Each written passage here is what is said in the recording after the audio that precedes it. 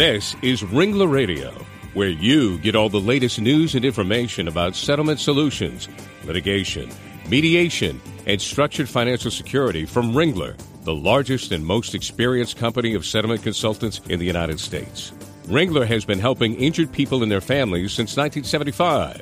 Ringler Radio is made possible in part by American General, Liberty Mutual, MetLife, Mutual of Omaha, New York Life, Pacific Life, and Prudential. Now join Ringler Radio host Larry Cohen.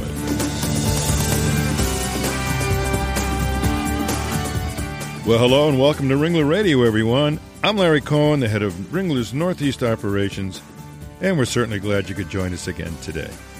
Well, today on Ringler Radio, we have an interesting show. We're going to discuss regulation, arbitration agreements, and nursing home contracts, and how new regulations will impact the nursing home long-term care industry when it comes to the whole area of litigation.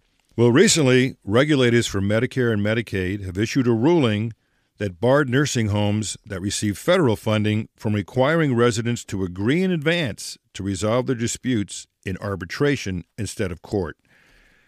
But an injunction was recently filed to enjoin CMS from enforcing this new rule.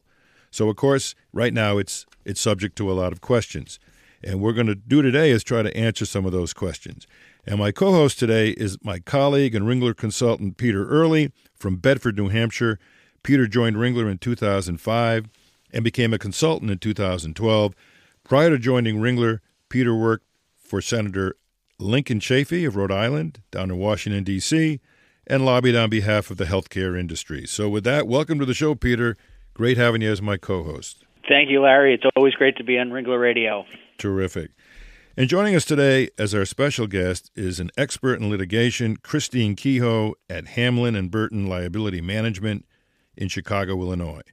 Chris began her career in 1995 with the Illinois State Medical Insurance Services, managing medical malpractice litigation in Chicago, and thereafter practiced law at Salvey, Shotstock, and Pritchard in Chicago, where she continued to focus on medical malpractice litigation. And in 2003, Chris became Director of Major Case Litigation and Medical Malpractice for the St. Paul Travelers in Chicago and went on to serve as Director, Major Case Litigation for Travelers Excess Casualty Unit before joining Hamlin and Burton in 2009. That's quite a record there, Chris. Welcome to the show. Well, thank you very much, and thanks for asking me and the nice introduction. Well, great. Well, Chris, why don't you give us a little bit more about your background and what your role is as litigation manager? Sure. Well, as you just mentioned, I've been really working in the civil liability area since 1995, both for carriers and for a short while, practiced law, generally speaking with a focus on medical malpractice. And it's kind of hard to believe I've been with Hamlin and Burton for a little over 7 years working with various clients. And then in terms of my role here at Hamlin and Burton, we really provide a full array of claims and litigation support services, really from full claims support for organizations to assisting with targeted functions or limited assignments like handling MSP reporting or handling mediations or short-term assignments, whatever our clients have a need for. So it's been really fun because our company is fairly small, and I really like the fact that we have a lot of flexibility and ability to tailor our services to meet whatever needs the client comes to us with. Sounds rewarding. It certainly does, Chris. Terrific. Hey, Chris, can you give us a glimpse into the current state of nursing home and long-term care as it stands right now? Sure. Well, for anyone who regularly works in this particular area of civil law, they know it's a challenge. Whether it's on the front lines and you're providing care to the elderly or disabled population, or in my role handling claims, it can be pretty volatile. And certainly this area of litigation comes with unique complexities, and you learn to deal with them as just part of the landscape. The plaintiff's bar continues to develop new ways of attacking providers, and as a result, when you're on the defense side, you try to be a step ahead, really in terms of risk management or developing ways and defenses to stem those claims. That's interesting, Chris. What exactly is the function of arbitration agreements in the past? What was that? Well, arbitration, was and is an alternative form of dispute resolution. So when you have an arbitration agreement, it's really a contract between parties. So the parties agree to forego formal litigation and the jury process, and instead have a decision maker who is an arbitrator who's going to be a neutral third party decide the dispute. So there's really a myriad of reasons why companies want arbitration agreements in general, and then specifically in the long-term care industry. Well, I think we're going to explore some of those as we go through the show today.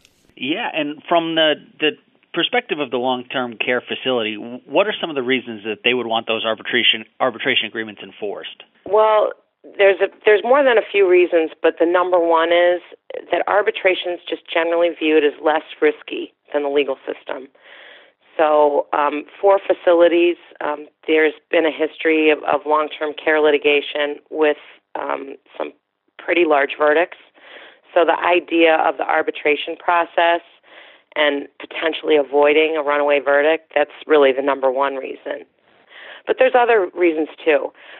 Generally speaking, folks in the industry tout arbitration from start to end that it can, one, be much quicker than a case in the legal system, and it can be less expensive. The other things that are favorable for arbitrations for long-term care facilities is it really, at the end of the day, takes some heat out of the case, particularly if you're in a bad venue. So what happens is if an arbitration agreement is part of the case, then you may be able to resolve a case for a lot less and a lot earlier than if it were in the judicial system. So, for example, the case itself was a wound care case and had graphic photos, and there was no interest by the plaintiff attorney in talking about early resolution. In reality, from our side, there were strong medical defenses in the case, and we really couldn't get much traction when the case first came in about talking about reasonable value. But when we located the arbitration agreement and it was found to be enforceable, very shortly after, there was a change in position by the plaintiff, and there was an interest in resolving, and we were able to resolve it for a favorable amount. Sure. Well, you're removing jury sympathies and things like that, those elements that sometimes drive up value. So obviously, from a plaintiff's perspective, it wouldn't be necessarily a great thing not to have that day in court, but obviously there are other reasons why arbitration clauses make sense for the parties. So how did we get here, Chris? What's the history of how arbitration clauses came into prominence? Well, in common law, there is no right to enforce an arbitration agreement. But during the Industrial Revolution, corporations wanted the right to have and enforce pre-dispute arbitration agreements. And born out of that was the Federal Arbitration Act, which is commonly referred to as the FAA. And the FAA basically stands for the proposition that an agreement entered by the parties is valid, unless one party can show fraud or unconscionability or some other ground for rescission based on contract law. So there have been a series of court decisions over many decades that basically stand for the proposition that the FAA preempts state law when it comes to enforcing pre-dispute arbitration agreements. Now, you had talked a little bit about the advantages from the long-term care facility side in enforcing arbitration agreements. Can you talk a little bit about why plaintiffs may not be super eager to get on board with that? Well, sure. So the flip side of that is the number one reason that you hear from plaintiff bar organizations about arbitration agreements and trying to get out of them is that they believe that the chances of getting a bigger arbitration award as compared to a jury verdict is lower. So really the bottom line for the plaintiff attorneys is it's about money and about keeping the risk in the litigation as opposed to removing some of the downside risk. So plaintiff attorneys and their groups and organizations have long argued the use of arbitration agreements in the long-term care setting shouldn't be allowed. And some of their arguments are that they're one-sided, they lead to insulation of the owners of these facilities against claims of poor care and abuse, And so if there's not a risk of a huge verdict that will hurt the bottom line of long-term care facilities, then the result will be that the quality of care goes down for all residents. That's their basic argument. Plaintiff attorneys have long advocated for Congress to prohibit arbitration agreements in long-term care contracts, but so far they have not been successful. Well, and I understand that, some plaintiff attorneys, especially in this area, talk about the uneven bargaining position of the parties. The party, the individual that wants to go into a nursing home setting is really unable to bargain away the arbitration clause because they need the care. So that becomes always an issue of contention in a lot of these areas that we've seen through the years. But let's talk about how important it is to the long-term care industry to enter into these arbitration agreements. And obviously, it's a benefit to them. So how important is it for them to maintain the ability to enter into these agreements? Well, I think it's important for sure. And when it comes down to an individual case or facility, then things maybe change. But from a claims perspective, arbitration agreements are not a solution for everything. So while, as mentioned before, arbitrations are thought to be less expensive than a case in the judicial system or have less exposure potentially, I'm not sure that's accurate in every case. So, for example, when we talk about costs, there's a general thought process that litigation costs more than arbitrations. But when you enter arbitration, you have to pay the arbitrator. So sometimes you have one arbitrator, sometimes you can have three arbitrators. And when you're working through the discovery towards the arbitration process itself, the arbitrators are acting like judges and reviewing motions, things like that, and they're getting paid for it. So sometimes there's some extra costs on the front end involving arbitration that people don't take into account. And, just like a jury trial, you may not like the result, so the decision's final. Most of the time, there's not a right to appeal an arbitration decision, except in very rare circumstances. So, there's still risk with an arbitration decision for both sides. And then the other thing about arbitration decisions is they're generally confidential. So, generally speaking, long-term care facilities like that idea, and the industry favors the idea of confidentiality for a lot of reasons, because they just feel like any press is bad press in that kind of avenue.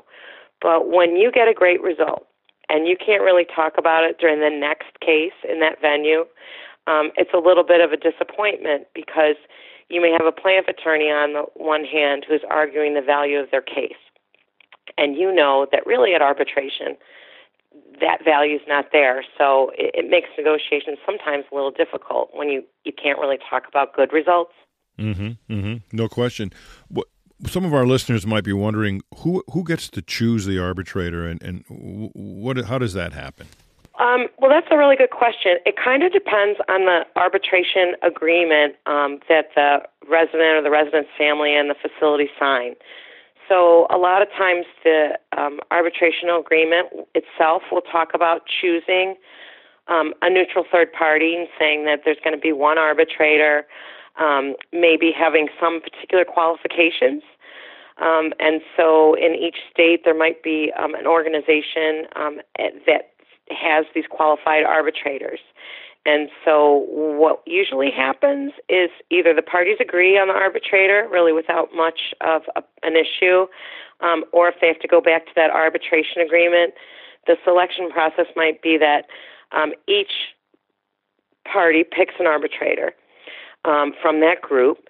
And then if they don't, the sides can't agree, then maybe those two arbitrators pick the arbitrator out of the other available arbitrators in that organization. Well, I think like in most arenas, who becomes the referee and who's selected to be that person is often the most important decision of all. And I'm sure that becomes a very important aspect of all of these cases. For sure. Yeah. Yeah, I would agree, Larry. And Chris, we've talked a lot about the arbitration agreements and that we have in place and how they benefit the LTC providers, but that's only really half the battle. Can you talk a little bit about how those arbitration agreements are enforced and what the process is at that point? Yeah, and it really does vary. Whether an arbitration agreement is going to be enforced is largely the state dependent. And then beyond that, what venue you're in and even what judge you're in front of. So ignoring the new rule by CMS, because there's an injunction presently, if a facility accepts Medicare payments, then they likely are able to have some success in pursuit of an arbitration agreement because they fall within the Interstate Commerce Clause and therefore can cite the FAA as being applicable. But many states have passed laws or developed case law that chips away at the right to arbitration in the long-term care setting. If you're going to have residents enter into arbitration agreements, you have to do it correctly. It's not a situation where you can be 90% correct in the formulation of the agreement or how you had it done. The arbitration agreement itself, in my understanding, it has to be a separate agreement from the residency contract and not within the body of the rest of the agreement. And then another area where we've seen limitations placed by the courts is on wrongful death claims. Some state courts have ruled that wrongful death cases are just not subject to arbitration in the long-term care setting, or in the alternative that you need all potential parties to sign off on the arbitration agreement. So picture, grandma going into the long-term care facility. She signs the arbitration agreement. Everything's done correctly. Then grandma passes away, and her kids pursue the claim. Well, some courts and some states have said that that kind of derivative claim under wrongful death isn't subject to that agreement because they weren't parties to it. I got it. Very, very interesting. Well, what are some of the other examples of a state limiting arbitration provisions, Chris? Well, I've seen courts find that the agreement's void if the resident who signed it arguably didn't have the requisite mental capacity to sign that agreement. Other times, it becomes kind of a complex family issue. So you have a resident come in, they have a power of attorney, but daughter number 2 signs the agreement. Well, she really wasn't the power of attorney who had the right to sign that arbitration agreement. So you have to make sure that when you're getting an arbitration agreement signed, you're having the right people in the right legal capacity sign it. So it's more than just having an agreement and showing that to the court. There's more involved than may meet the eye. Yeah, absolutely. And it really does come down to the states. So sometimes it's pretty easy. You've got the signed arbitration agreement. The case law is decent or favorable, and it's just real smooth and easy. Other times, it may come down to issues like were your staff trained appropriately to handle how to explain the agreement. And sometimes, if plaintiff attorneys are attacking the arbitration agreement, you may have to have staff testify or sign an affidavit regarding the process itself. So sometimes you're facing some complex motion practice in terms of getting an arbitration agreement enforced. No question. It's always more complex than you think it's going to be. Well, let's take a quick break right now. We'll be back in a minute with our special guest, Chris Kehoe, right here on Ringler Radio, right after this break. We'll be right back.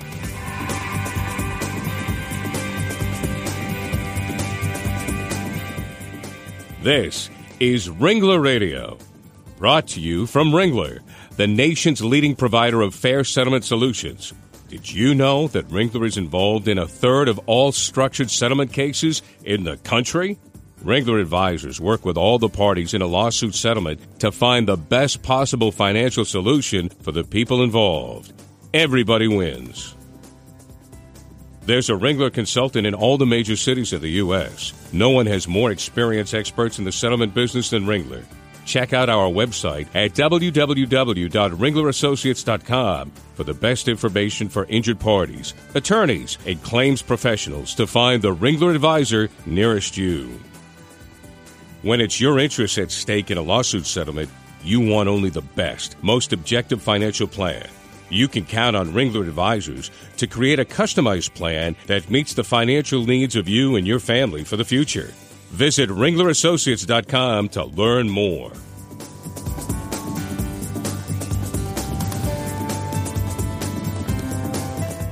Well, welcome back to Ringler Radio. Glad you could join us. I'm your host, Larry Cohen, and joining me today is my co-host, Peter Early, from Ringler's Bedford, New Hampshire office, and Chris Kehoe, litigation manager at Hamlin Burton Liability Management in Chicago, Illinois.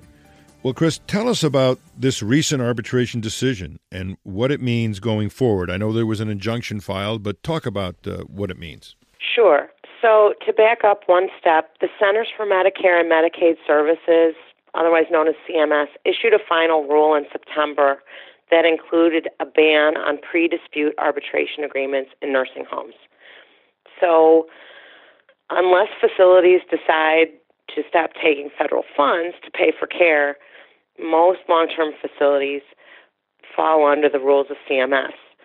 So AHCA, the American Healthcare Association, along with several nursing centers located in Mississippi, filed a motion for preliminary injunction in the U.S. District Court of Mississippi against CMS to stop them from enforcing this new rule. And the judge recently granted that preliminary injunction. Yeah, you're talking recent. You're talking about the last 2 weeks or so, right? Correct. I think it was November 7th. Amazing. And Chris, what's CMS's position on their end in terms of that injunction? Well, the case is going to be decided on its merit ultimately. CMS says it has this authority in order to regulate participation in Medicare and Medicaid to protect the well-being of the public per the statutes, to ban pre-dispute arbitration agreements. That's their position. So what are the facilities, the actual nursing home facilities and the American Healthcare Association, what are they saying about it? They must have another opinion. Yeah, absolutely. AHCA and the long-term care facilities say that the statutes that govern Medicare and Medicaid programs don't include a congressional mandate authorizing the preemption of the FAA. So if you look at other statutes for other agencies of the government, in those laws, Congress did give that authority. So that's their basic point, is that CMS doesn't have the authority to make this rule, and it should be left for Congress to pass actual legislation on this point if that's what Congress wanted. So now that we've heard both sides, why did the court grant the injunction? That's a good question. Yeah, well, it was a pretty interesting opinion. The judge found that the arguments of CMS as to the preliminary injunction were not persuasive. He didn't find that CMS provided any objective data that showed arbitrations harmed residents. Now, what was interesting about that is he personally noted that over 50% of folks that enter nursing homes have some kind of mental issue, early onset dementia, those kinds of things. So the judge noted personally he thought maybe it would be a good idea to ban arbitration agreements. But he didn't feel like CMS pointed to, A, having the outright authority, and B, didn't show where their basis for saying it harmed residents, what they based that on. Mm-hmm. And I think they said something about the fact that CMS had undertaken some kind of an independent study showing the effect of arbitration agreements and the harm it had. They may have ruled a little differently. So we get into this whole argument of the presentation of evidence, et cetera, and now take out your crystal ball and what now? What's next? I know a lot of commentators have indicated that it's going to go through the courts. So what do you see happening? Well, I think it's definitely going to go through the courts. Right now, it's going to be at the district court level. This could be, quite a while, and I think ultimately this may end up before the U.S. Supreme Court. And right now with the election over, and at least one seat on the U.S. Supreme Court needing to be filled presently by a Republican president, I'm not sure that things will end up going so well for CMS in the long run on this issue. Interesting. Well, politics is part of every decision, every every element of our lives, and there's no question it's going to be here as well. Well, with that, I want to wrap up this show by saying thank you, Chris. I mean, this has been a very interesting show, and we've learned a lot about arbitration agreements and how they factor into this nursing care industry and this healthcare industry. It's fascinating stuff. And Peter, I want to thank you again for being my co-host.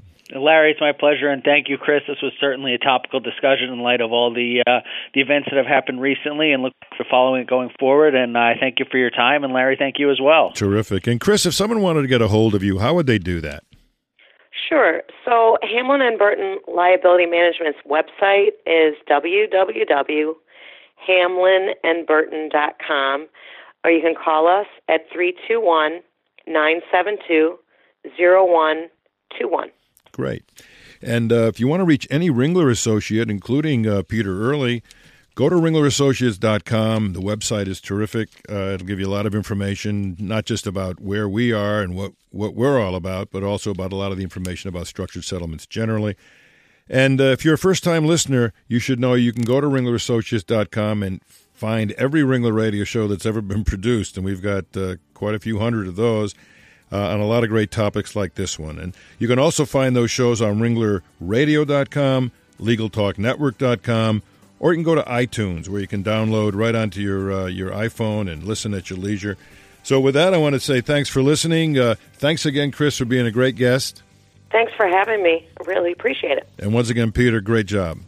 Thank you, Larry. My pleasure. And the rest of you out there, go out and have a great day. Bye-bye. The views expressed by the participants of this program are their own and do not represent the views of, nor are they endorsed by, Legal Talk Network, its officers, directors, employees, agents, representatives, shareholders, and subsidiaries. None of the content should be considered legal advice. As always, consult a lawyer.